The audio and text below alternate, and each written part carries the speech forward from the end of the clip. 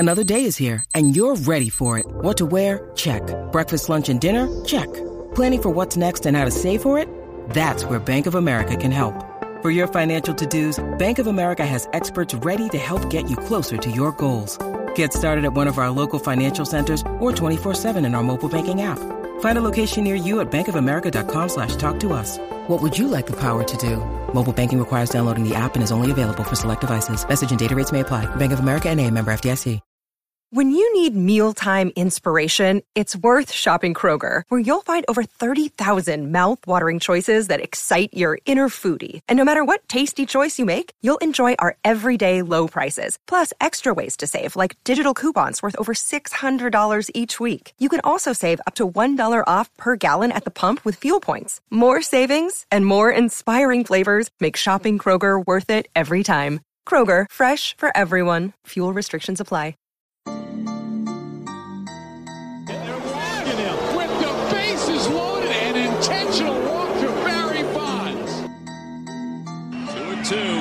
With the bases loaded and one out. Oh my God! Deep to right field, way up there and way out of here. Second deck walk-off home run.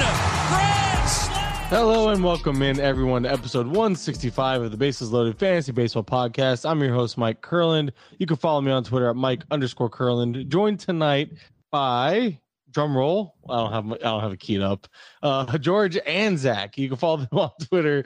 George is at Roto_Nino. Zach is at BraffZ. Gentlemen, welcome in and Happy New Year to you, Zach. Yes, Happy New Year to you guys. I'm finally focused on baseball again after that football season is finally done. I gotta say, thank you to Mike Kurland and many others. I went 3 for 3 in my leagues this year. Not George. Don't worry about George. Don't think no. George. Yeah, no. George helped maybe a little bit here and there. Kurland, you told me to pick up. You told me to pick up Rashad Penny weeks before I should have, and it all worked out. But now we're focused on baseball. Yeah, man. I mean, that's what SK Playbook is all about. Winning, where champions are made. And you are in that Slack, even though, or in the Discord. I don't know. I can't sell my own product. You are in that Discord, but you also have access to us 24/7 via text. Anyway, but yes, the Discord, as little as $2.99 a month. We talk fantasy football, fantasy baseball, shameless plug, and we are in there talking every day about something. Usually now it's baseball season, so it's full baseball stuff. But enough about that. George, what's up, man? What's up, man? I'm sticking to baseball. Completely giving up football.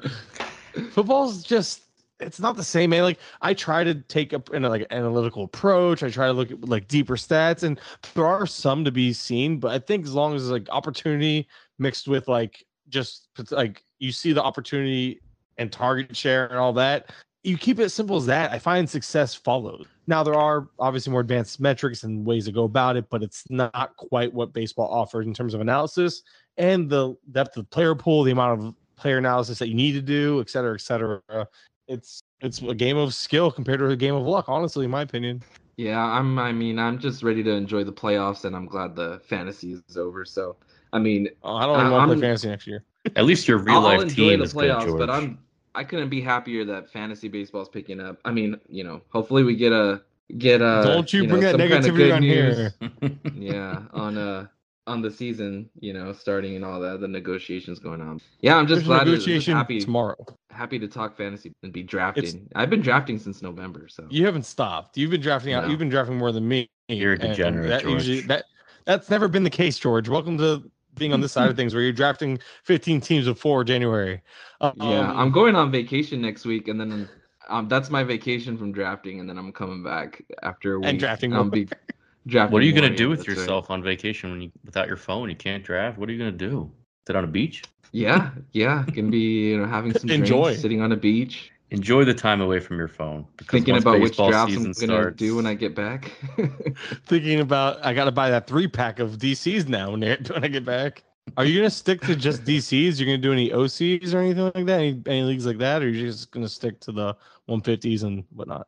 I'm probably gonna stick to as many, like mostly 15 teamers. So I know those OCs are 12 teams. I'll probably do. You're gonna do the main. You're gonna do it. Probably not this year. I probably won't do a main this year. I'll just probably stick to a lot of DCs. I'll just probably do a handful of more DCs, and then we got our Battle of the Pod stuff going on. We got TDFBI, so there's plenty of other drafts. I'll probably minimize my fab leagues to maybe 3 or 4, but mostly draft and holds and stuff because that's the easiest for me to manage. I'm with you. I mean, I don't want to do in-season management more than I have to. I'm sticking to DCs. I'll do some more 50s because the 50s are fun to look at your team and think, wow, this is a loaded team. Because every time you compare it to a 15-teamer, it feels that way. Plus, it reminds you, like tonight, we're going to talk about it. Our rankings. I'm trying to set my rankings up for 12-teamers because that's what majority of the people that follow me play 12 or shallower. But we will talk about some discrepancies in terms of draft strategy. We're going to talk about the catcher and first base position. We're going to discuss, I don't know why I copy and pasted 2 catcher formats into first base draft strategy on our outline, but we're going to talk about everything from 2 catcher formats to 1 catcher, the difference in approach, maybe some names we like more in shallow formats compared to deeper formats, kind of do positional breakdowns like that. And then we're going to discuss our biggest differences in terms of disputes in our ranks. By us, I mean George and I. Zach's going to moderate that one. So Zach's going to put on his best hosting cap and see what he can do. And he has zero prep. All he has is what my idea is. He's going to look at these ranks, which I don't even know if you have them in front of you. You're going to look at these ranks and pick out the ones that are biggest discrepancies. Me and George talked about this before you got on the show, Zach. So we know who our biggest discrepancies are. You have no idea. And you want to moderate. Find out soon enough. We will find out soon enough. I'll add it to the outline so throughout the show. I'll sneak it on there for you. Anyway, so with that being said, Zach, I know you've been mostly doing Dynasty this offseason, which a normal person does. George and I have been doing a whole bunch of redraft. Focusing on redraft, starting with catchers, I know, such a fun position. Just overall draft strategy. Start with you, Zach. 12-teamer, shallower formats, 10s, 12s, 1 catcher leagues in general. How do you typically go for a high-end catcher? Do you like to fall back and just take some shots at the end, maybe mix it up? Where do you typically go in a shallower format? I mean, I typically rarely go for the top guys. The top 3 in Perez, Realmuto, Smith. I mean, I haven't ended up with any of those 3 in the draft that I've done this year so far. I likely will not end up with those 3. I like kind of going for maybe the middle of the pack, whether it be Contreras or honestly, Keibert Ruiz is probably my favorite target so far. In the Dynasty draft that I've done, I ended up with Rutschman in a few just because of the proximity. I feel like he'll make an impact this year. But in terms of redraft, probably avoiding him. But Ruiz is probably the best target. Just I love the playing time. I think he's going to get a lot of run in Washington. And I feel like that job is his, and he should be playing every day. And especially if the DH comes to the NL. I mean, I know you've been talking about it. I've seen it on Twitter. Just a lot of these catchers, they will be getting more plate appearances, being able to slot into the DH, and some of them can even possibly shift to first base. But I rarely find myself in 12s and 15-teamers going for the top guys. What about you guys? I mean, I've seen a lot of guys being high on guys like Varsho this year. I mean, is that either of you? You guys go for the top guys or what? I like Varsho, but I think it depends on format for me. Real quick, when it comes to shallower formats, 1 catcher leagues, I take lottery tickets. I'd rather wait. Like, I'm not a big Alejandro Kirk guy in 2 catcher leagues and 15-teamers right now because although you can argue Kirk, and he's a guy I wanted to make sure we discussed because Kirk is a guy that, depending on your format, makes him more or less valuable in my opinion because right now there's no clear path to playing time, and Kirk is a guy that you can argue has the best hit tool at the catcher position. And because there's no clear playing time in leagues that are 15 teams, 2 catchers, I like somebody who's more secured in playing time and for sure going to get those at-bats. And yes, there's a path to those at-bats if he gets traded, but that's a big if. You never know how if they're going to trade him or if any of that happens. I think there's a lot of question marks there. So in a 1 catcher league where I typically wait on catcher, I would take a shot on him at the end knowing I can find something off the waiver wire or whatnot later on. Because at that point you're streaming catcher anyway. Whereas in a two catcher format, I almost treat those formats similarly to how I treat closers when it comes to 2 catchers. I like to target one of those guys. Like I'm big on Varsho. Varsho and Contreras are the 2 guys, and even Grandal. I'll usually try to get one of those 3, and then get a guy that's towards like the 20-ish range in my rankings. So I go almost like a stud dud approach with catchers, and I do the same thing with closers. I like to take one closer early and then fall back on those middle teens guys as my second closer. So I kind of approach both those positions very similarly in drafts. George, do you have anything that you do any different or? Yeah, so like in 15 teamers, I'm more likely to like wait on catcher just because, the opportunity cost is greater in a 15 team league. So, where I'm taking someone like a Keibert Ruiz, like, that in that range, like there's still really good like outfielders, some good middle infielders. And so you'll find that the hitting pool, especially like in outfield and stuff where you have to fill 5 outfielders, you'll find that like starting outfielders, decent ones will dry up by about like 250, 260. So I'm fine waiting on catcher in like a 15 team league, as opposed to like a 12 team league or shallower. Like I'll take, because you have more picks, more chances to make things up. I'll take a top catcher. I'll take a Real Muto. I'll take a Varsho. I'm probably not taking Perez this year. He's going just a bit too high for me. But any of the other catchers, I'm after Perez. I'm fine taking like in a 12-team league. And then, I mean, also like in a shallower league, you want the better players at each position. And for me, like I trust myself more to find an impact outfielder or to find an impact, middle infielder on the waiver wire than I am to find an impact catcher. You're just not going to find an impact catcher coming up on the waiver wire like at any point this season, unless it is like unless someone does drop Adley Rutschman or something, if he doesn't start in the majors or something like that. But otherwise, yeah, you're not finding many impact catchers on the waiver wire. So I'll take one in a shallower league. Wouldn't the counter argument be for doing something similar in deeper formats? Because you mentioned standing out in shallower leagues at a position, but wouldn't you be standing out even more at catcher in a deeper league when there's less to go around and the scarcity grows? I think you can argue that same argument in terms of getting a better catcher in a deeper format and starting off. That's why I like to go with Varsho. Varsho is the main guy I target because I feel like he it's like that. It's where the upside, the catcher position meets the that price to acquire. I like him. He goes around pick 100. By then I have a solid base. He gives you that little added speed. The playing time is going to be there because he's going to play other stuff besides catcher. And Varsho is a guy that kind of I enjoy in 2 catcher leagues because he gives you that speed at the catcher position, gives you a upper hand, and now you're only looking for one catcher, and you kind of have that again that I'm willing to pay the price there because it just the price meets the potential for me. He's the one example, and then you have Contreras who falls. I really like him. I really like Contreras who falls a little bit, and Grandal. You know what you're getting with Grandal. Like those are the 3 guys that if I miss on, like I don't take the top 3 guys in 15 teamers. But you are right. I like what you're saying about 12 teamers. I will be more likely to take a top 3 guy minus Salvi if that ADP continues because he's going like top 40 right now.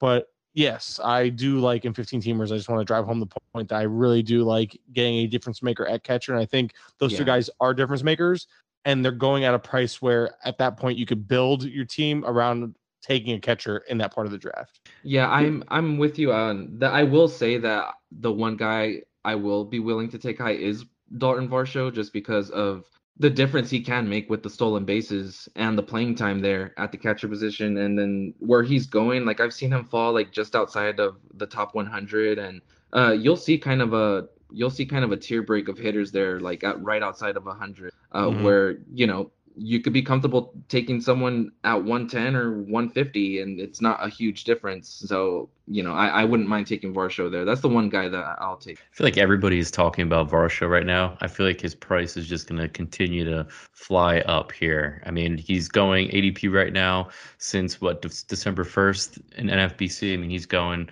right around pick 100. I mean, do you think we're looking maybe like a top 75 player? I mean, are you willing to pay that price in a couple of months here? Well, good thing I draft early. Yeah, that's the advantage of drafting now.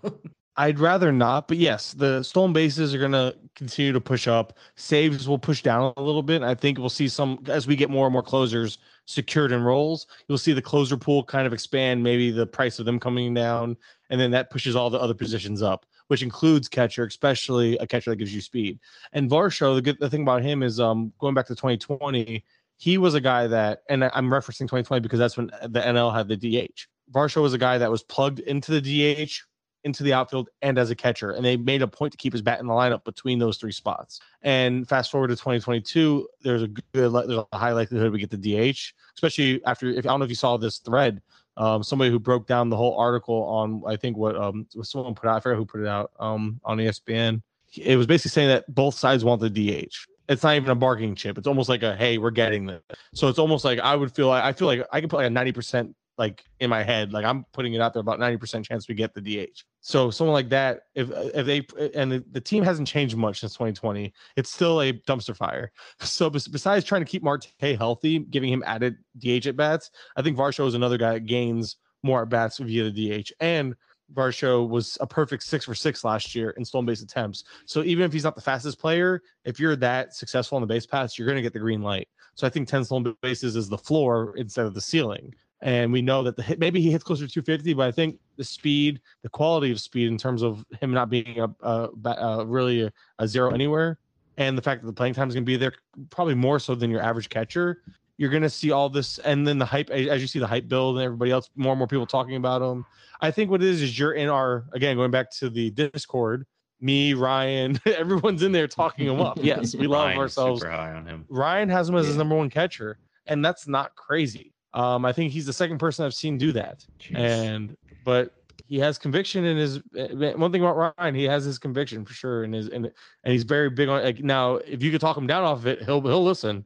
But he stands by him. He stands by his thought process and his projections, unless he's given a very good reason not to. And Tyler Stevenson was a good reason. I haven't typically watched the Diamondbacks play, so I really haven't seen him play a ton. But I mean, defensively, how is he? Because if he struggles out of the gates hitting, I mean, they're not going to keep him in the lineup because of his defensive prowess here. So if he's not hitting, I mean, I think he could definitely have that bust label to him, especially go look at the roster though. Who's gonna are they not? You don't think they're gonna let him hit through his struggles? I don't see why they wouldn't, type of thing.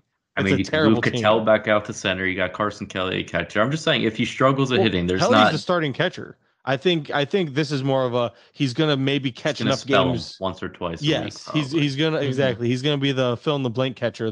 Both these catchers are tired. Let's give him a chance. I think Varsho gets maybe 20 starts at catcher, maybe, and that's gonna be just enough to retain his catcher eligibility. But even if he doesn't, who cares? I don't want him catching. I just want him playing. So as long as we can keep his bat in the lineup, everybody really just wants him for his stolen bases. Let's be real. If you look at Real Muto and Varsho, there's very little difference. The only difference is Realmuto is a proven asset. Varsho is a Real Muto light. He's a poor man's Real Muto with a similar ceiling but the lower floor.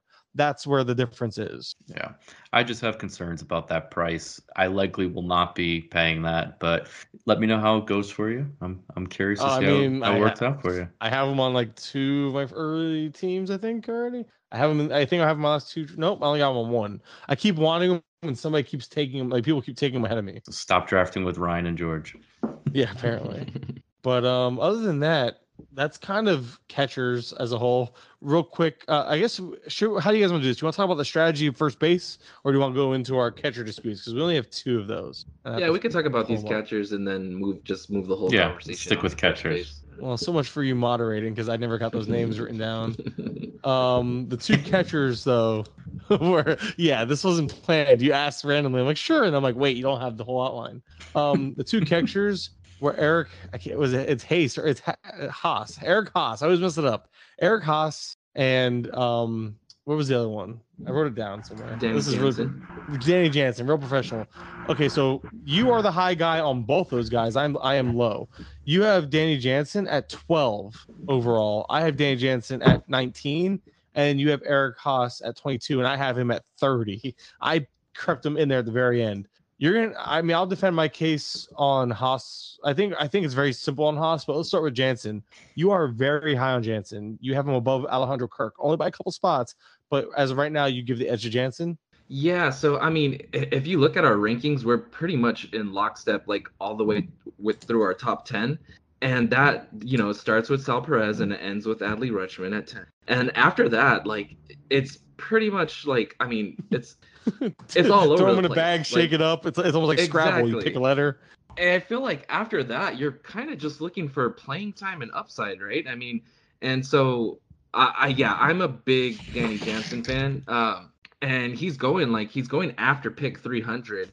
And I mean, Toronto really likes him. He came back in the second last year, kind of battled a few injuries, hit the IL a couple times with hamstring. That really hampered him the first half of the season. Then came back and just tore it up in September. Second half, I mean, only 71 plate appearances, but he had 323 with 7 home runs. What was a 14% barrel rate, 55% hard hit rate, and he talked about just kind of like really getting out of his head and simplifying things at the plate and wanting to carry that over into this year and being motivated by the hitters around him. We saw him working out with Teoscar Hernandez and Bo Bichette, and I mean, he's going to play. He's a great catcher. He's going to play. I think he's going to get most of the playing time there behind the plate at catcher there with the Blue Jays. And obviously, it's a lineup that you want a piece of. So, even if he's hitting at the bottom of it, he's going to be, in a position to drive in probably more runs and RBI than, a lot of your typical catchers going, in this range and later. So, yeah, I'm really high on Danny Jansen. I think if he could put it together, he can definitely be a top 10 guy.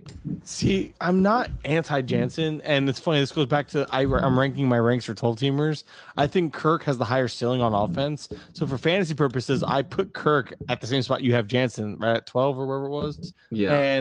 But in 15s, I'm way more down on Kirk because of Jansen. Jansen's defense. People, when it comes to catchers, you need to understand that defense will keep them in the game more than their bat.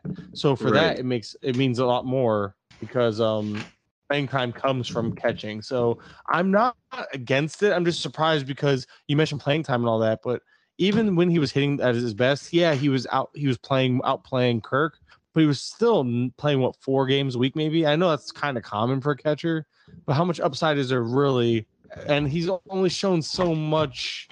He's only shown so much at the big league level. I feel like it's always like something we've dreamt on with Jansen. Mm-hmm. So I'm not as high on him. Guys I have ahead of him for reference is Max Stassi, Omar Narvaez, and Sean Murphy, which hasn't shown much better at the major league level. Apparently Zach's dog. Elias Diaz. I always say it wrong. I wish I knew names better. So that's where it's like those are the guys I just trust the playing time more. And, I'm not too worried about the playing time with Jansen. And I mean, I think maybe I am kind of dreaming on the upside here with him, but we're talking about these catchers here: Christian Vasquez, Elias Diaz, Omar Narvaez. I mean, we kind of already know what we're getting here. And yeah, I do have Alejandro Kirk just 2 spots down. I have Jansen and Sean Murphy, then Alejandro Kirk. And I mean, the Blue Jays have been rumored to, be in the trade market, that they have Gabriel Moreno coming up. He's knocking on the door right there. So if they trade Alejandro Kirk and he finds himself with a starting spot where he can get 350 to 400 plate appearances, he's definitely going to move up my rankings a couple spots here. But as things stand right now, I do have him a couple spots down just because I think, because of Jansen's catching ability, he's going to get most of the playing time there. And unless an outfielder goes down, I still do like Kirk. I think he's going to be fine in the time that he does play. But I just think, and I do have Kirk at 14, not too low. But for now, I'll have him below Jansen until there's more clarity there. I guess the issue is, at least what I'm looking at, and maybe I should move Kirk down as a whole. I think they're going to be eating too much into each other's playing time, and then you have a team that wants to keep their players healthy. So the DH isn't even going to be fully available to either one of them. You're going to see a lot of George Springer in the DH. Probably Vlad get some days off. You're going to see Teoscar DH plenty. You're going to see what's his face, Gurriel DH. The reason why I say this is because if you look at it last year in the interleague play and in 2020, they were flipping through a whole bunch of their position players through the DH. So the DH isn't even a clear path for these catchers to get the added at bats. And I want to make that clear for all NL teams. The added DH, the DH does not guarantee more at bats for the catcher. It's going to guarantee more healthy days off for the hitters in the lineup and a squeaky chair from Zach. Holy crap, Zach. Squeaks. Yeah, there you go. You can mute it when you're not talking. Anyway, Zach, do you want to chime in here at all, buddy, now that you muted your mic? Sorry about the squeakiness there, but not really. Honestly, this is probably a situation that I'm avoiding in most leagues. George made a good point. They do seem very high on Marino. I think he makes an appearance at some point this year. And Curlin, you make a good point in the fact that I don't think either of these guys is really going to get a ton of DH time, so that's going to hurt both of these guys in the end. I just don't see enough playing time. I would prefer somebody like a Max Stassi, or even somebody that I've been targeting super late, like a Jacob Stallings. He's not going to give you anything spectacular offensively, but he's there for defensive purposes, and he's probably going to play as much as possible. So I'd rather have somebody that I know is going to get more playing time rather than this timeshare, and then especially with a third piece possibly coming in mid-season in Marino. So if you had to pick in a draft, who would you take over? You mentioned Stassi, or is it Stacy or Stassi? Stassi. I'm supposed to know these things, right? Stassi. Okay. Would you take Omar Narvaez over either one of these guys or both these guys right now? Over which guys? Any of the Blue Jays guys. I would probably take Navarez over the Blue Jays guys. Gary Sanchez. That's where I'm gonna put that. I'm gonna put that one out there. I'd rather have neither. Is that an option? I guess that is an option because catcher is a dumpster fire. But yeah, we can move on. Let's go to Eric Haas. George, you're the Haas guy. You've been talking him up, at least to me, like reasons why you've been in on him, because I've been kind of anti him, but you've been in on him and you're still sticking to it, even though they're making more moves, whatnot in Detroit. Why? Yeah, I mean, I have him down at 22, so it's not like terribly high. I know. I'm trying to nitpick here because catcher is so bad. I have him at 30, you have him at 22, and I'm trying to but I have noticed in drafts that that Eric Haas is someone that tends to fall a lot. And for me, I mean, like I said, you're in this, when you're looking for a catcher too in this range, you're kind of just looking for someone that maybe has a standout skill set, maybe someone that's going to play. And yeah, I mean, Haas, I know they brought in Tucker Barnhart, but I do think that there's still, Haas is still going to get his share of playing time. And we saw him play a bit of the outfield last year. I think that could carry over at least into the first part of this season until, someone like Riley Green is up. But I mean, you look at Haas, I mean, when he had 13% barrel rate, 47% hard hit rate, I mean, he just smacks the heck out of the ball. 32 barrels, hit 22 homers, 61 RBI, 231. I mean, it's kind of what you're getting in this range, right? I mean, it's not a whole lot different than Max Stassi, who I have at 18. Mike Zunino, a couple spots lower.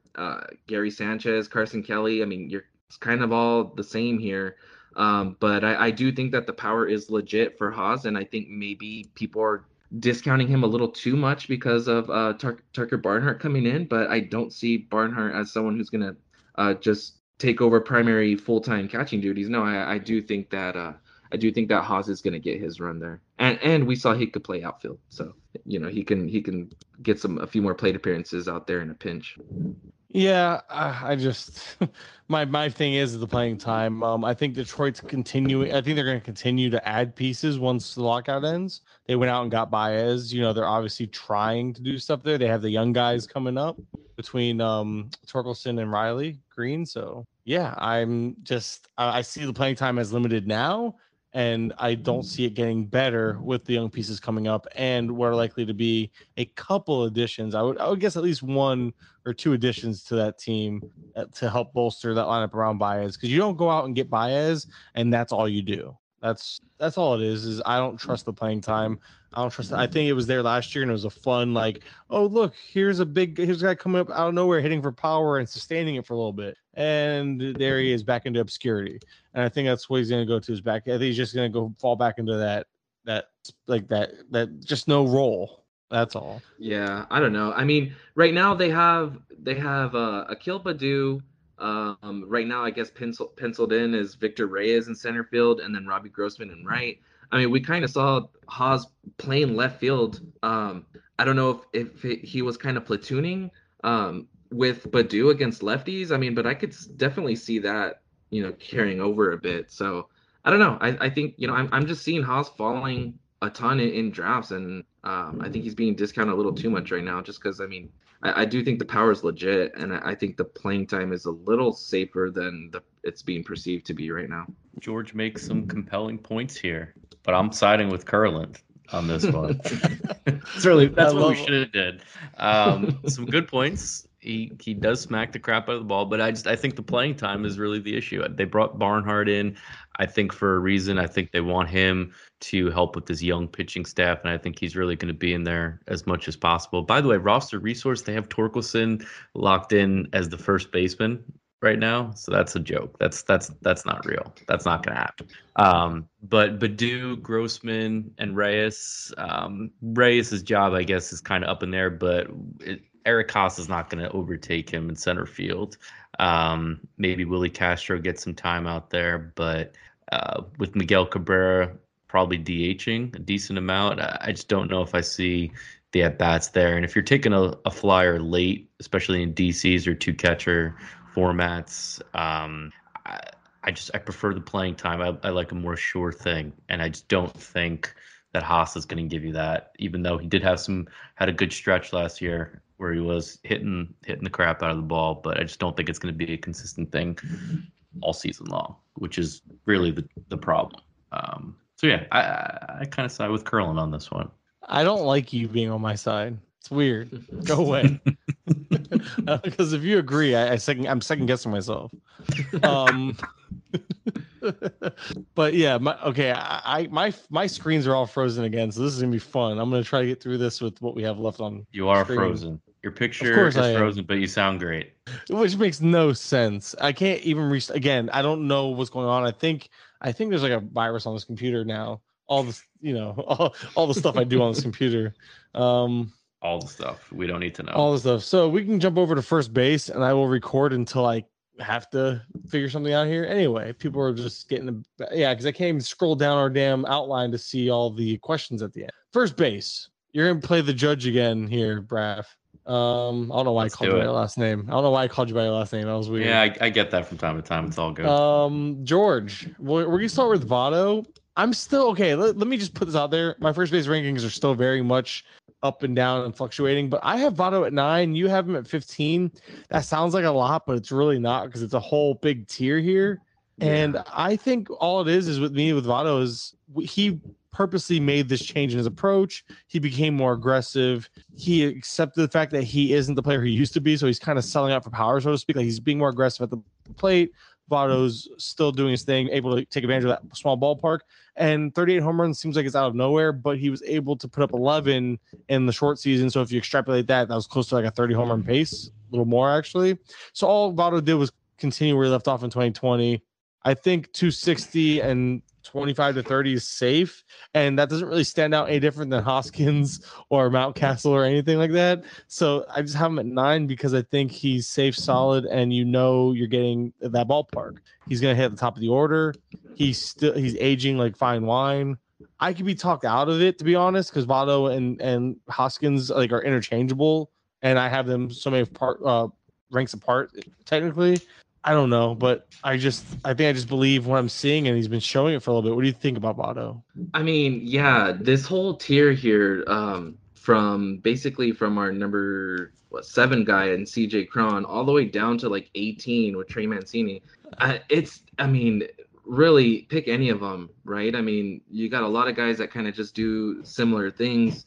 I have Votto down here at 15, but no, I mean, despite the strikeout rate, being up, it's still really good line drive rate. So, I mean, yeah, I think the 260 batting average, and I do kind of worry about the lineup a bit, if they start trading some guys and stuff there in Cincinnati. I do worry about the lineup a little bit, but no, I mean, yeah, and he's going into his age 39 season. Well, he'll be 39 in September.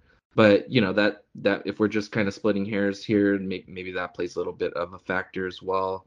But yeah, no, I mean, and we kind of have this. You'll see, like, when we post our rankings, we have our tiers. We have these guys separated by tiers, but then we have like attributes where if you need a certain stat, this is the guy to take, for example. So I mean, yeah, Votto, if you need a power corner infielder, in this range, I mean, yeah, he's a good guy to take.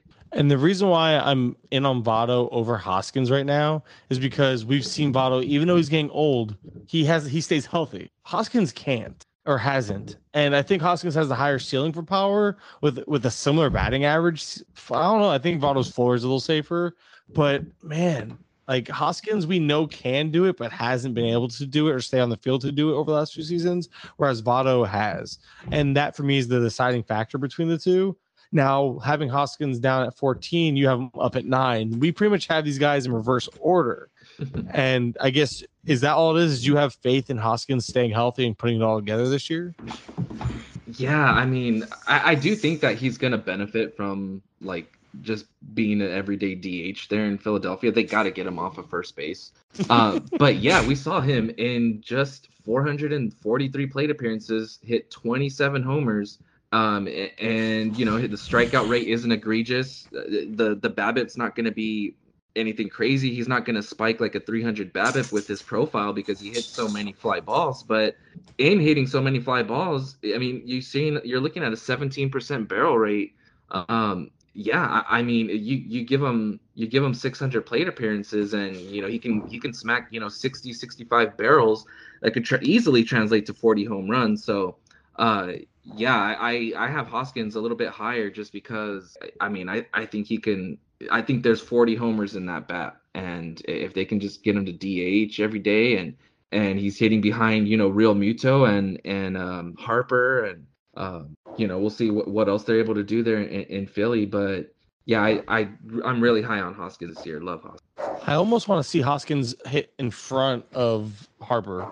I think that would hurt Harper to have Hoskins behind him, because all it's going to do is make people walk Harper to get the Hoskins, because they know Hoskins is, even though he has great plate discipline, he's also easier to strike out because he doesn't swing as much. Maybe he changes that approach. I don't know. But he I would love to see. Did change his approach. I think that's what really got him to tap into that power, especially later on in the season. Second half, granted, it was very limited playing time because he was coming back from injury, but 311 batting average, and he wasn't walking as much. He was being more aggressive, or actually no, he was being more aggressive in the first half, 9.2% walk rate. But yeah, I don't know. I mean, because I'm looking at it. I mean, it was a career low walk rate at 10.6% for Hoskins, but all he did was end up with the same batting average he did in 2020 and the same when he finished in 2018, like 245 and 30 plus. Like if he repeats 2018 when Hoskins hit 246 with 34 bombs, 96 RBIs, like that feels very realistic in terms of repeating. So but that's the thing. I feel like Votto can get me that too, with a little bit, like maybe Votto hits 28 but hits 260 or 255, that 10 points of batting average is more valuable to me than those 5 to 7 home runs. That's where I differ, and again, that's what gives me the edge with Votto. And then Josh Bell fits right in the middle. With Josh Bell's like, you're getting, like, at least I think Josh Bell's back, and a normal Josh Bell minus 2019, like even before that, was like a 260 hitter with 28 home runs. And I think it's like he's a healthy balance of like a little bit of Votto, a little bit of Hoskins. And then Ryan Mountcastle, we need to talk about this because, okay, well, before that, I sent you the ranks, Zach, in 2 spots. One on here, one. Because I know George and I are kind of wishy-washy in our own ranks. Obviously, we're not like, not that we could be talked off of them, but it's all about team build for us in this area. But do you have any questions just looking at our ranks? Like anything that stands out to you, anything that catches your attention?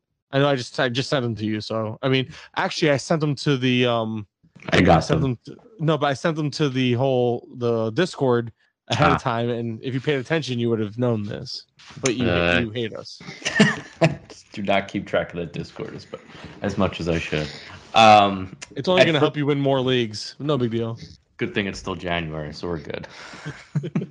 At first glance, I mean, I like what I'm seeing. I think the news today with the Orioles, with Camden Yards moving the parks back, moving the fences back in left field, I think that probably will drop Mountcastle down. That could be a pretty significant hit to his to his stock this year. So, Curlin, I think that probably will drop. I'm assuming you will be updating, as you're probably updating it right now, dropping Mountcastle a little bit. I had him 7th up until today. So I've already dropped him from 7 to 11, not just because of the news. The news actually made it easier, but Mountcastle is such a free swinger, and that scares me because being a free swinger, his O swing, and this is O swing is swing outside the zone, was like over 40%. To give you an idea, league average is like 31%. So he was about 10% above league average in O swing. This came with one of the highest swinging strike rates in the league, actually, or one of the higher ones, not the highest, one of the higher ones. It was above like 16%. And that combination doesn't really play well for a lot of players. It does for some, but not for, but Mountcastle, I feel like that free swinging nature paired with that ballpark not being favorable for him anymore. So if he takes a step back in the power production while sustaining a similar approach, Mountcastle can still hit that 250-ish mark in terms of batting average, but now the power takes a hit. So all he becomes is a riskier version of Hoskins in them. So I think I'm going to get Hoskins above him. I think it becomes a conversation of Ty France, Mountcastle.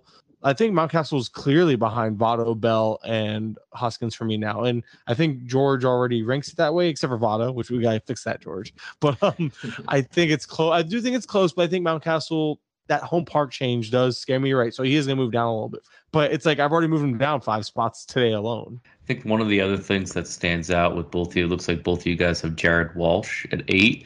I mean, this goes to show you I haven't prepped nearly as much for my preseason ranks as much as you guys have here.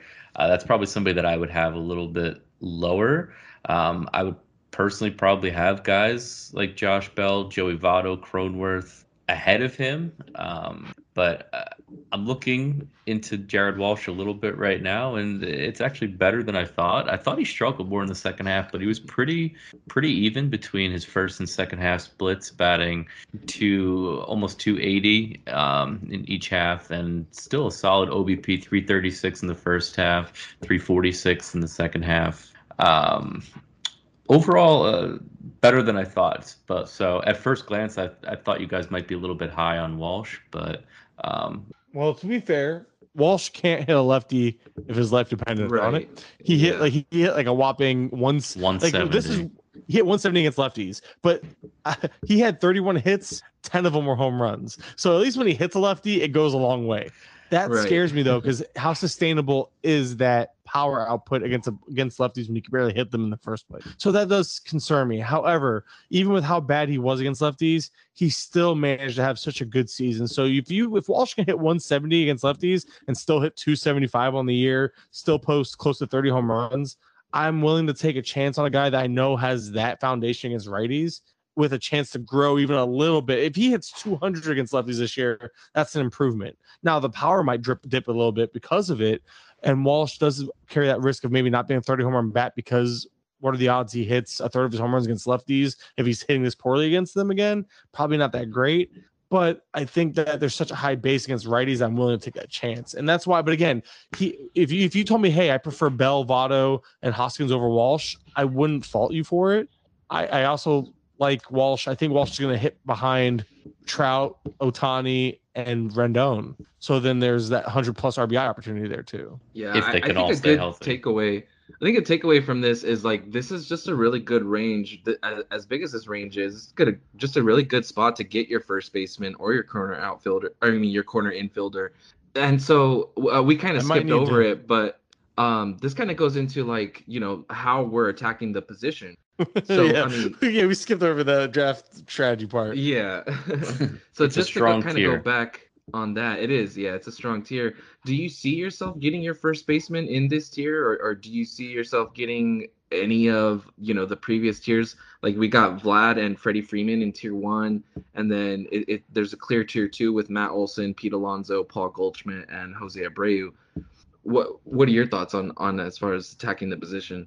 I'm avoiding tier 2 mostly, and most of it's about cost. I haven't seen one of them fall to a point where I feel good about taking them, so it's not like I'm against a lot. And mostly Alonso and Abreu are the guys I'm more likely to get given their ADP.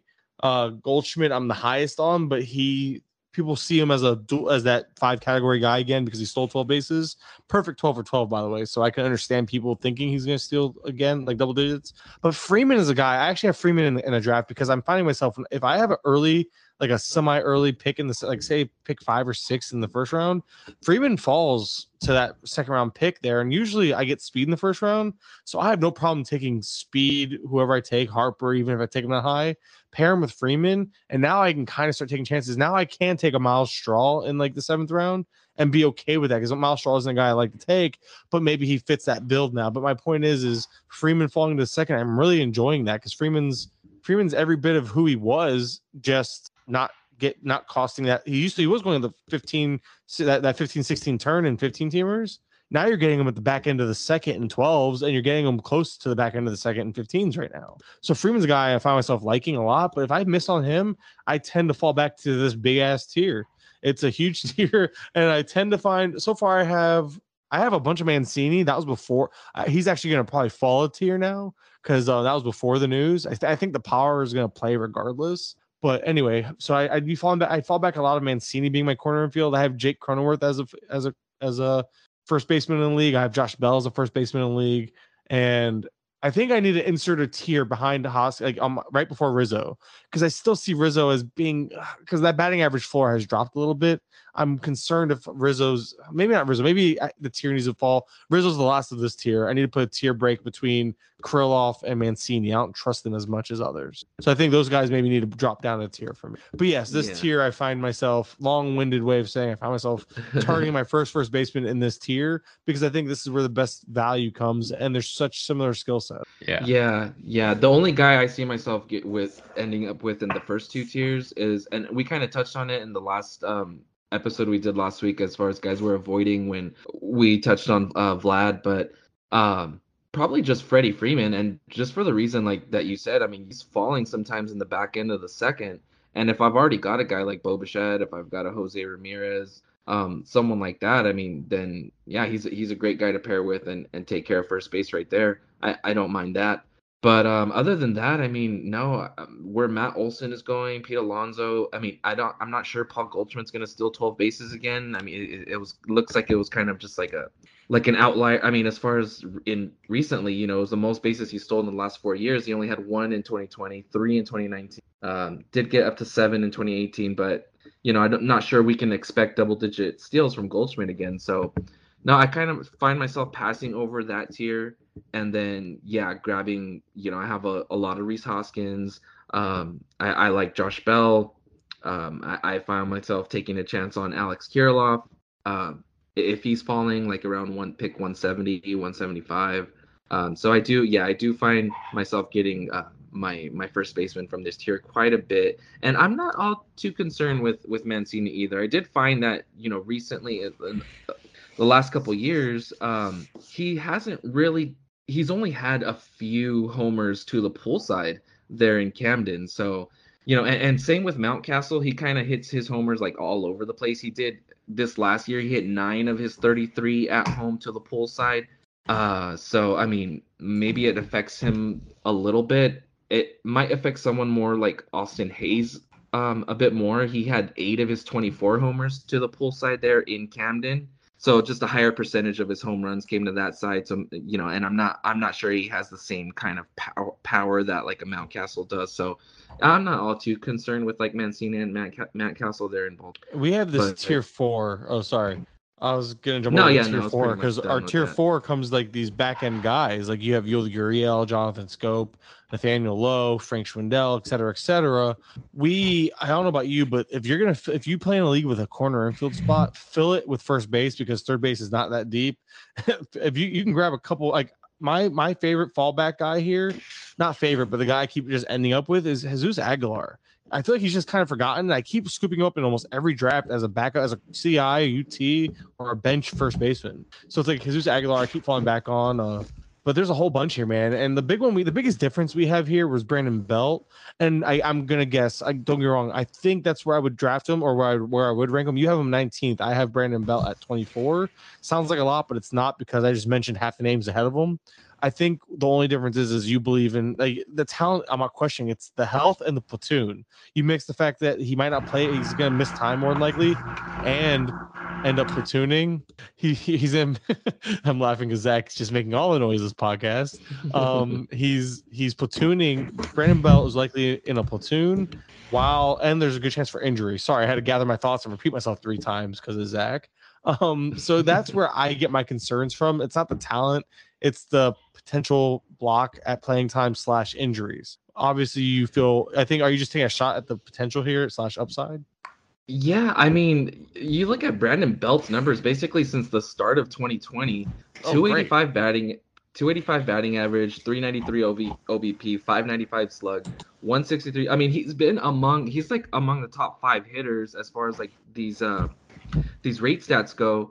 38 homers. How many games has he played? 17% barrel rate. I mean, yeah, that's the thing, right? That's the only argument I have. It's not the skills. I don't question the skills with Brandon Belt. He has shown more than capable since 2020. It's the fact that he's also shown just as capable of landing on your IL spot and holding up a spot on your bench for the majority of the season.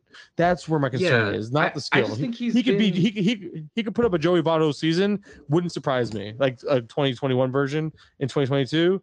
I just have a hard time rostering him because it's like, what's more likely, him being that guy or him being on the IL or on your bench, and then he comes up on a Wednesday. Now you miss out on half the week, and he belts a few home runs while he's on your bench. It's an aggravating, especially in weekly formats. It's an aggravating player to roster. Daily, yeah, I mean, sure, I'm not too concerned about the platoon either. I mean, he had a 129 WRC plus against lefties last year. Actually struck out less against lefties. Still had an 832 OPS. I mean, it's not.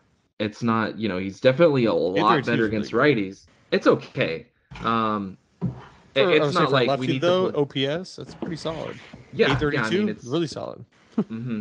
Yeah. So I mean, and then as far as like, yeah, we're probably not gonna. It's a struggle to get a full season out of Brandon Belt, but you take what he gives you. I mean, he had 381 plate appearances, 29 homers last year, hit 274.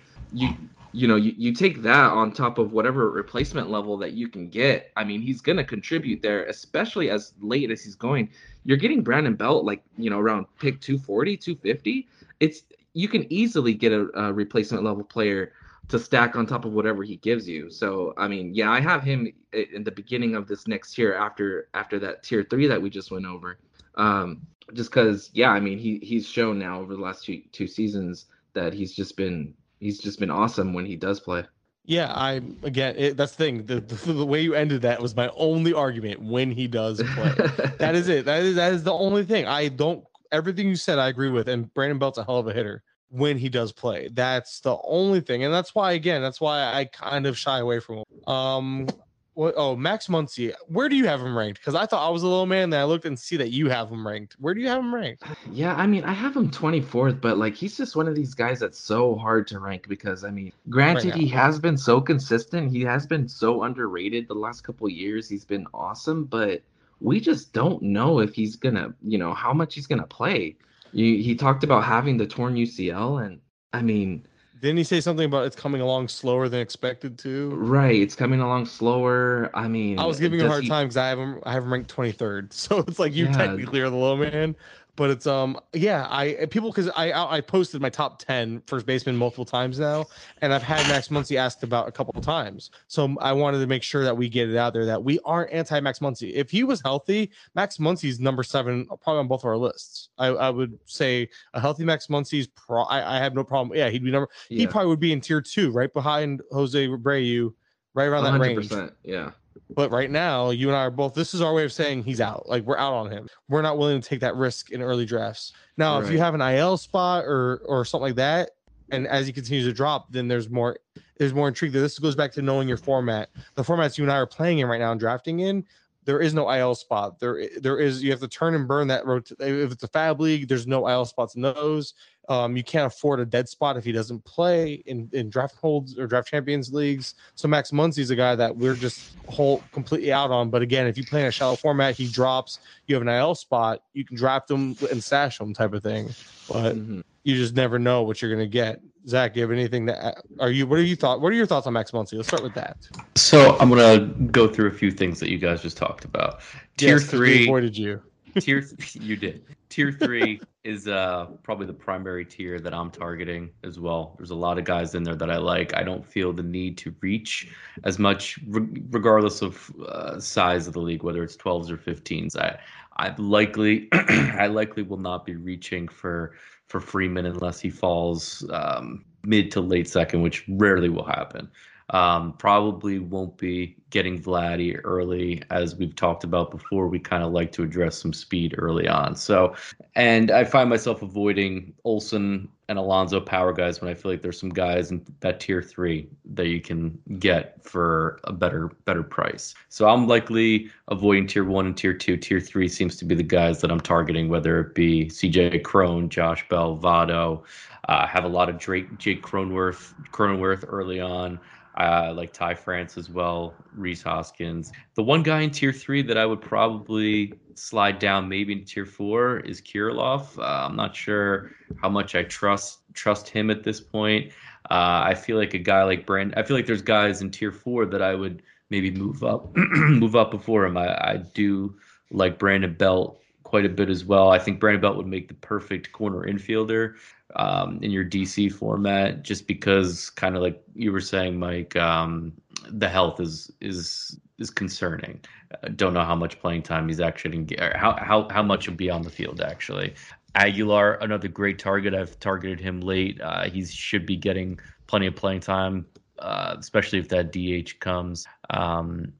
So yeah, those are some comments that I have. Max Muncy, probably on my do not draft list this year. I think you guys probably have him in a good spot around 23, 24. I think that's a good spot. Although you could argue you could probably move him down even more. I don't think they're going to rush him back. I think they'll probably slow play it, make sure he's fully healthy.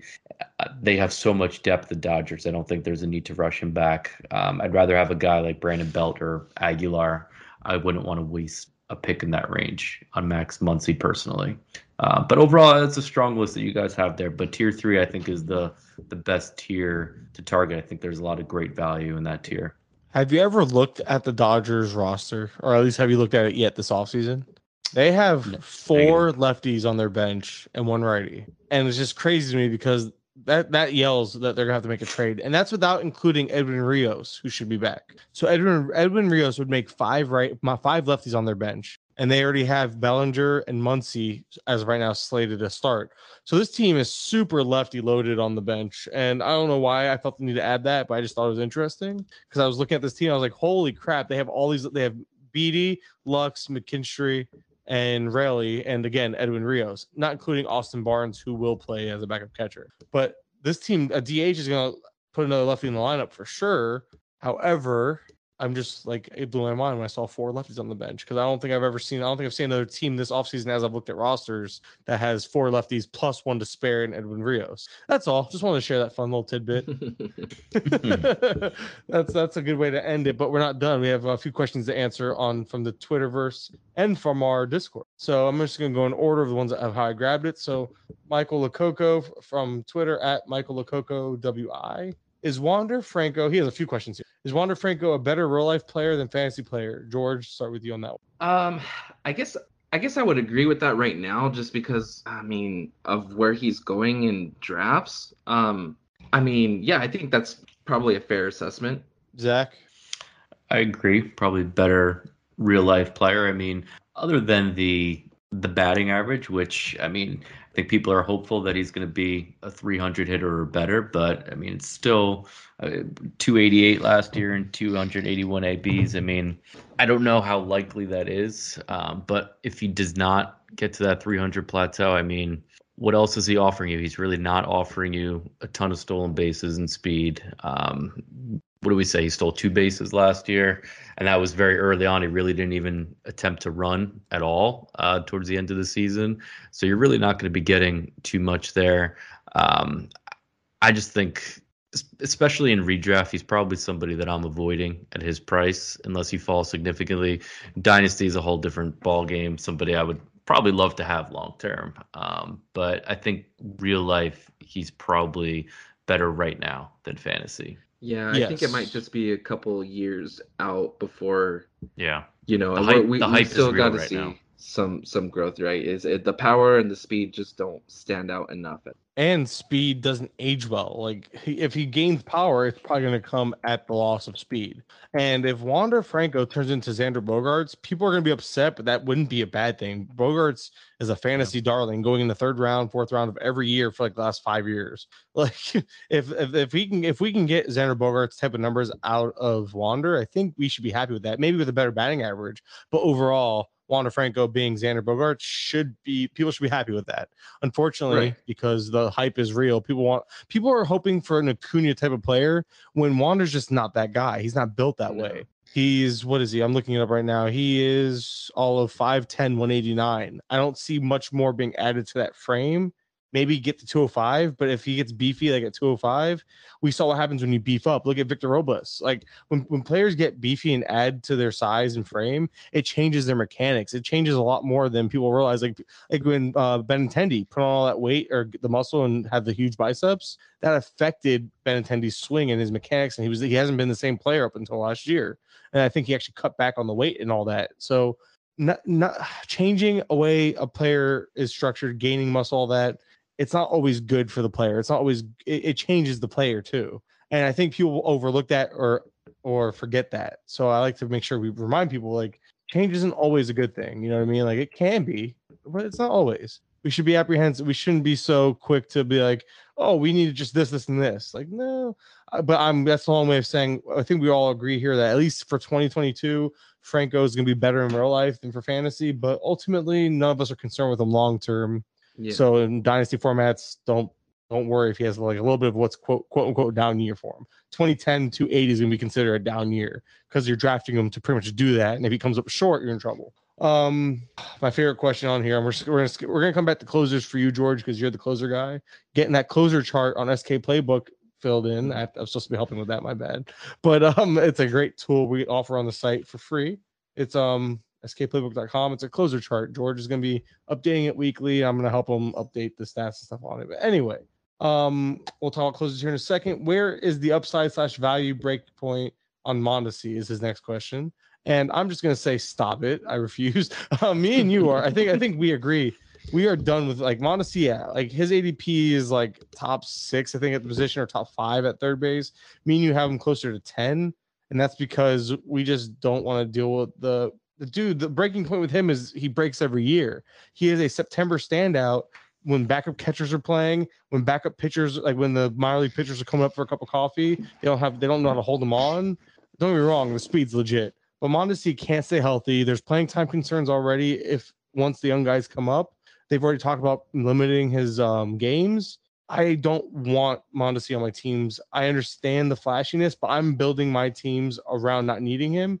And I think that you should do the same. Now, can you win while drafting Mondesi? Absolutely. I've been wrong on him in the past because he tends to come around every September and say, hey, remember me? I'm still a guy. But I don't know. You can tell I'm pretty passionate about this Mondesi thing because I can't do it. There is no, the upside for me is if he was going around pick like 80 to 100 and he doesn't go around there. That's the issue. If he felt like 80 to 100, then I'm like, you know what? That would be intriguing to me. But I refuse to draft him there. I refuse to draft him before that, and he's never there for me. So does anybody have anything to add to that? Because I hate Mondesi. He has a career 283 OBP. As much as we want him to be a thing, that's not a very good baseball player. He's flashy. You know, there's very injury aside, I think there's still playing time. Yes, because if Witt comes up, Bobby Witt, exactly. Yeah, Witt. You have unless Merrifield goes to the outfield, but then they have Prado, they have Melendez, they got a ton of guys. Yeah. So I probably have 1 year left of being in on Mondesi. God. I'm back in this year. I have 2 shares in Dynasty, and I can't give up now. Redraft is different. I most likely will not be taking any redraft shares of Mondesi. Most likely. That doesn't say no. That says most likely. If he falls past his ADP, it's something that I may look into because he is a league winner. He won multiple leagues. what was it in the shortened season? He was a league winner, for sure. I witnessed it firsthand. In the dynasty draft I'm doing right now, he continued to fall. He fell to about pick 127. There was probably 2 or 3 rounds that went by where I was like, wow. He should have gone farther. He shouldn't have been a top 200 pick. I'm so over this guy. Get him out of my. No, stop it. You took him. That's your loss. It's tempting, but redraft I'm most likely out. But depends on the price. If he falls significantly, which he has been in drafts, I could see it. Now, if you can buy low in Dynasty, I get that. Like, there's always a price in Dynasty. If you're trying to compete and you need stolen bases, I guarantee you, if a team that's selling them off, you would be able to get them for, I don't know. I can't even think of a prospect right now. But I think you can get them off. I think you can get them for like a single prospect. That's the thing. Like maybe one top 100 guy, but like not in the top 20. You probably could get a top 100 guy. I think you could drop like a back end top 70-ish guy. I wonder if a full season of him moving off shortstop, the DH. I wonder if the DH. He's I wonder AL. If him getting some reps at DH. He's not going to get any reps at DH. Look at that roster. They have no space. If they're trying to keep him healthy, it's definitely possible. Keep him on the bench where he belongs. Oh, please. Yeah, I think they're going to want someone with a better than a 283 OBP. But you know what? They have a ton of guys. George, I got this. He can manufacture runs. I think. Good soundboard. Good investment. There it is. It didn't work. Nope. Oh, geez. Oh, that's a first. Oh, I pressed the button. Maybe it worked and we didn't hear it because normally, you know what? Nope, my kid turned it down. I did not realize that. Good for him. My son plays on this, my 5-year-old, and I realized he turned it down. It's not on at all. All right, that's upsetting. Let's keep pumping these out. George has to get to dinner. Yeah, that's right. Me and you are ready for bed. Top tier closers return on investment last year. Should managers expect the same again? What do you think, George? I'll let you do this as the closer guy. You buying back in on closers doing their thing? I mean, should we expect the same from the top closers? I mean, yeah, we should expect the same from the top closers. I mean, and that's the reason why they're going so high. It's the reason why they're getting so pushed up right now is because those are the guys that, I mean, there's going to be natural volatility at the position, but as bankable as closers can be, those top tier closers there's a reason why they're going so high right now, right? So because they're the guys that we could count on, just given the information that we have today. So, I mean, yeah, especially in a lot of the draft and hold formats that are going on right now. I mean, it is important to lock in, reliable save sources. Yeah, we're gonna move on from that. I'll let you you're the closer guy. I just defer to you. I think Ryan, who was actually on the last podcast as a guest, he's also in our Discord hanging out. Again, shameless plug for the Discord. He asked who's more likely to bounce back in Patrick Corbin or Kyle Hendricks, and I think that's a troll question because does anybody believe in Patrick Corbin? Now, just without even looking at stuff, Kyle Hendricks is the obvious answer because I trust a control pitcher over a guy who got by on a wicked slider who doesn't seem to have that same effective pitch. Not to mention the velo. I believe his velo has been dropping now. His velo was up last year, but actually Patrick Corbin's. But he just wasn't effective. He's bottom 8 percentile and like WOBA and ex-WOBA. It's a mess. Patrick Corbin's done. But Kyle Hendricks, if you're picking between the two, obviously Kyle Hendricks is the guy that you would bet on. Better team around him. Yeah, that's about it. I don't know. I'd really rather not go on. I'd rather not get in on either, to be honest. There's really not much else to add to that. Hendricks is the right answer. Yes. That's such a troll question. It has to be. It has to be. And you would think the guy, I had him on the show. He's a good friend of ours. You would think he would take care of us and give us like a layup. No, he made me look up Patrick Corbin's Savant page for the first time, like in like a year and a half. It's ugly. And I refused. At least with Kyle Hendricks, even in a down year, he gave you 181 innings. Hendricks is gonna give you 30 starts. He's gonna give you at least I'd say the 7.77 ERA was a little unlucky, especially considering his highest walks per 9 since 2017. I think that comes back. I think that comes down a little bit. He gets back to his ways, and although he might not be the player, the mid to low 3s ERA guy from the past, I think we can get him down to a low 4 ERA. I think Hendricks can be usable in fantasy. I refuse to pull up Patrick Corbin's Fangraphs page. I'm not doing it. Screw you, Ryan.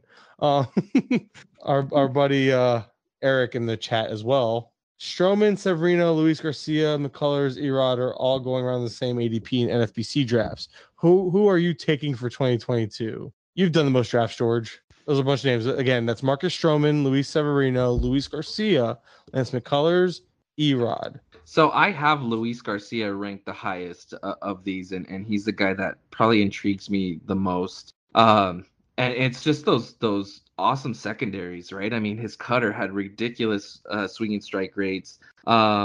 We saw him, when he gets that velo pushed up, just how dominant he looks when he has that velo. So I do think Luis Garcia he's really intriguing. Obviously on a good team, so in a good position to get wins.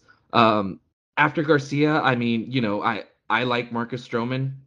He showed a few things last year where maybe there's a little bit more strikeout upside. It had a career high swinging strike rate, career low walk rate. Well, actually, lowest walk rate since 2015 at 6%. The strikeout rate creeping up a little bit at 21.6%. Yeah, I mean, he introduced that split change that I think with the second year of kind of harnessing that pitch could maybe can we see that strikeout rate creep up, 22, 23%. We know that, he's kind of always someone that's going to overperform his peripherals because of the type of pitcher he is, getting all the ground balls. Maybe he's not the best whip asset, but yeah, I think as far as volume, ERA, I think he's a pretty solid choice. I'm not sure.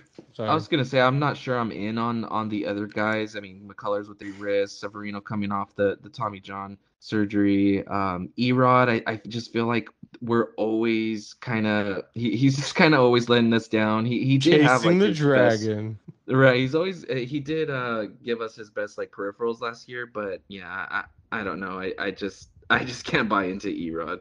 No, I'm with you with Erod. No, I'm actually not with you with Erod. I like Erod because he's going to an easier division, a better ballpark.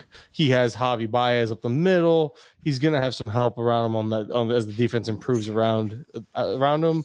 I like Erod, but I think he is my number 3 behind Luis Garcia and Stroman. And I've realized so far in drafts, I've been targeting Stroman and Garcia, and I've gotten one of each in 2 out of my last 3 drafts. And I was upset because I got sniped on both of them. One draft, I didn't get either. And Stroman, for me, it's a similar idea to Erod. As I think there's a high floor there. Stroman's pitched at least 30 starts in his 4 of his last 5 seasons, always to the tune of a solid ERA and solid ratios.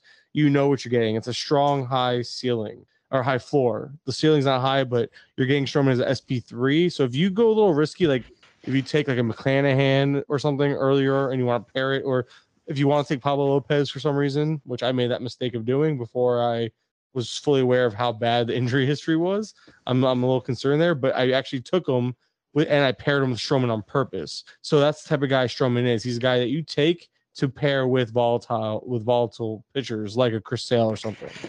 And Luis Garcia, I think, offers a little less of a floor, but more of a ceiling, which you broke down a little bit.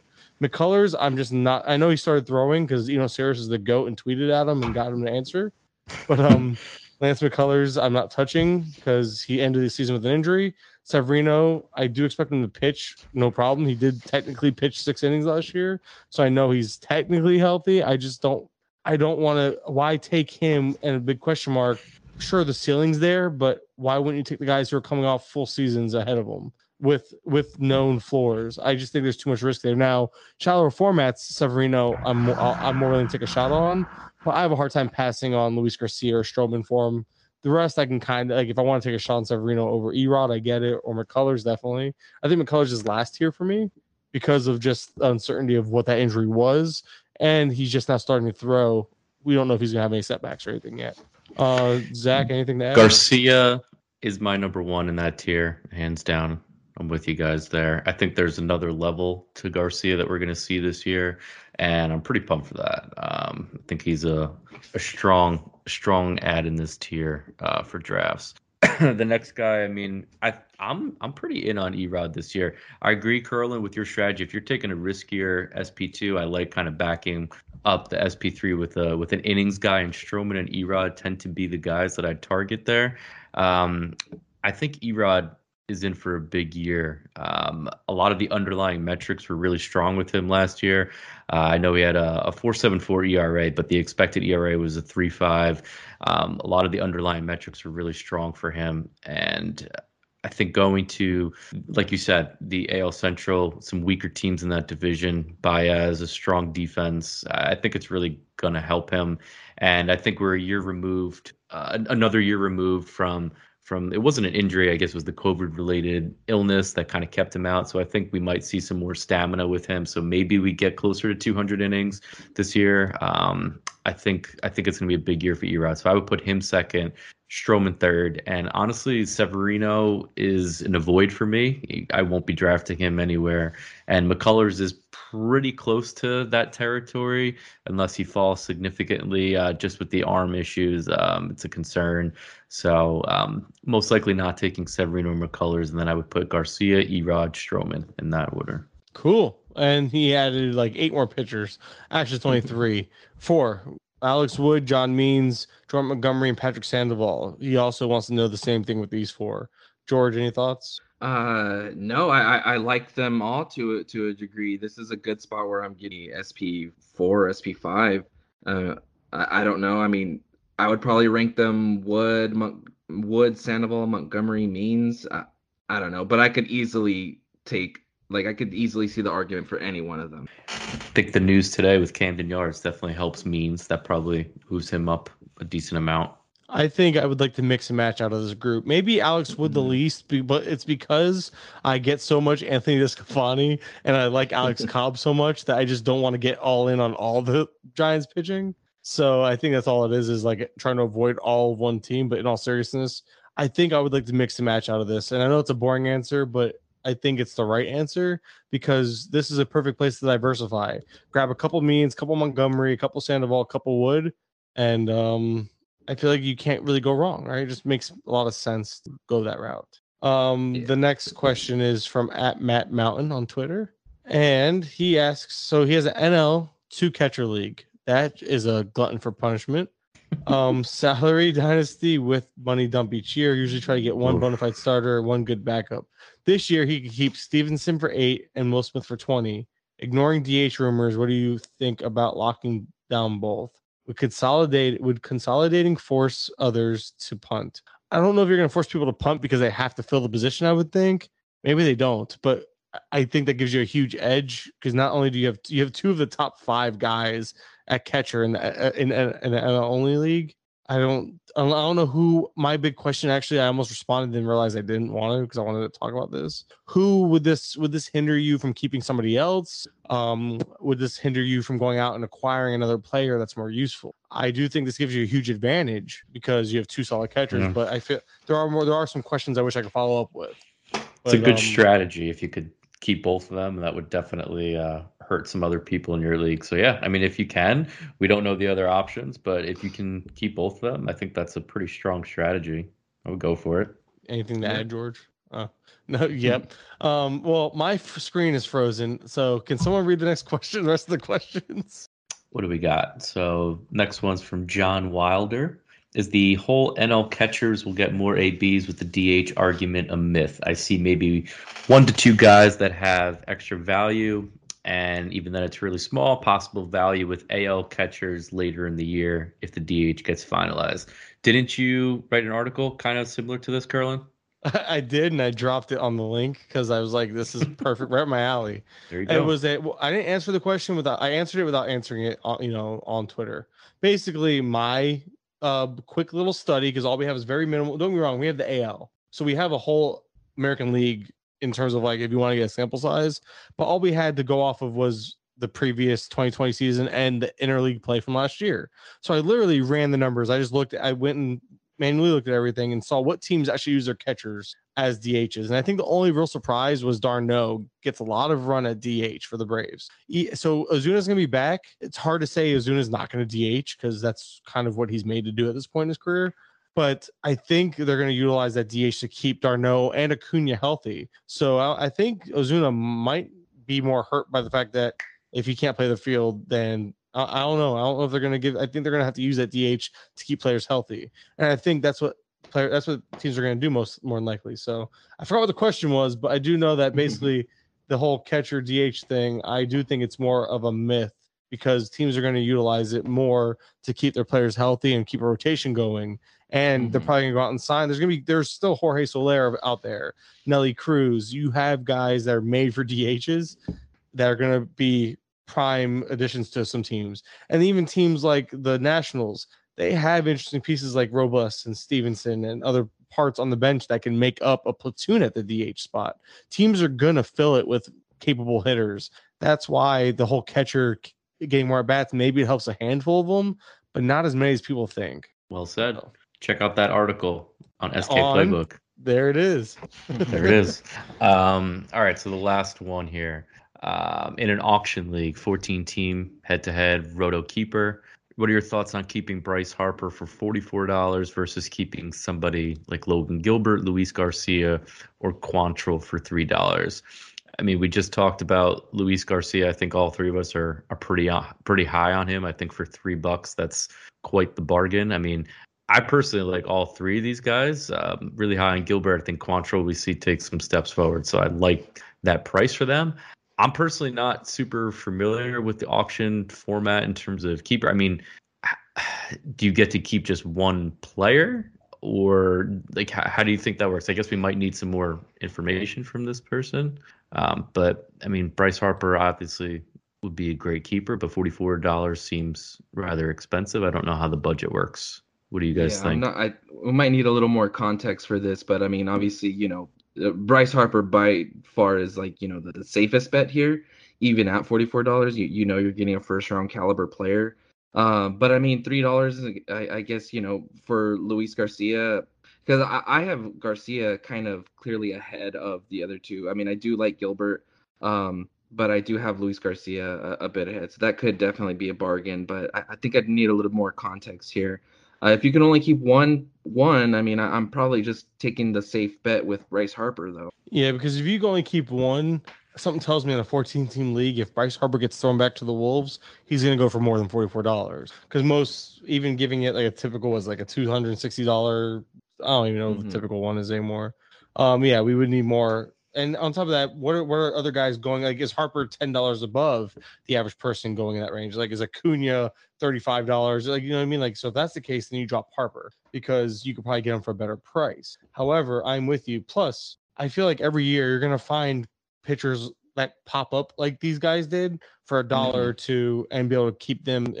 I want Harper. I feel not only is he the safest, but I doubt he's overpriced. I feel it all depends on the league and the pricing that everyone else is at. But assuming Harper is in line or cheaper than the other first rounders, you keep him because there's no way you're going to get him at that price again. If he's overpriced like by $10 or so, then maybe you consider dropping him, keeping the budget, and then keeping the budget player and then going back in and bidding on Harper, even if you have to spend an extra couple bucks. But that's the thing. If you want Harper and you have to spend $47 on him, is it really worth it? Because you're still spending the extra $3 now. Can't you just keep and now I'm wondering why can't you just keep? Maybe you can only keep. You're right. Can he only keep one player at a certain price? Is he allowed to keep multiple? There are other questions, but I think ultimately we agree that Harper is the keep here, even at the added cost of doing so. Yes, sir. All right, cool. So I got it to work right at the end. So that's going to do it for us here. Technical difficulties and everything aside, squeaky noises and all that from the other side. Thank you guys for joining. Yeah, thank you. Some pumps too. Yes. Thank you all for joining us. You can follow us all on Twitter. Zach is at BraffZ. George is at Roto_Nino. I'm at Mike_Curl. And don't forget to check us out on skplaybook.com. And don't forget to check out our community. $2.99 a month. You can join us on our Discord, hang out, get extra stuff, AMAs. We're going to be starting up a whole bunch of stuff once George is back from vacation. Yeah. Don't forget, though, if you're still listening, if you didn't press end up by now, 5-star rating review, just a rating. You just have to click the 5 stars. You don't have to leave a review. A review is just bonus. Cherry on top type of deal. It goes a long way. Spotify apparently does it now, so that's helpful. I think that's everything. I named everything. So, yeah, again, appreciate you all for listening, and we will talk to you guys soon.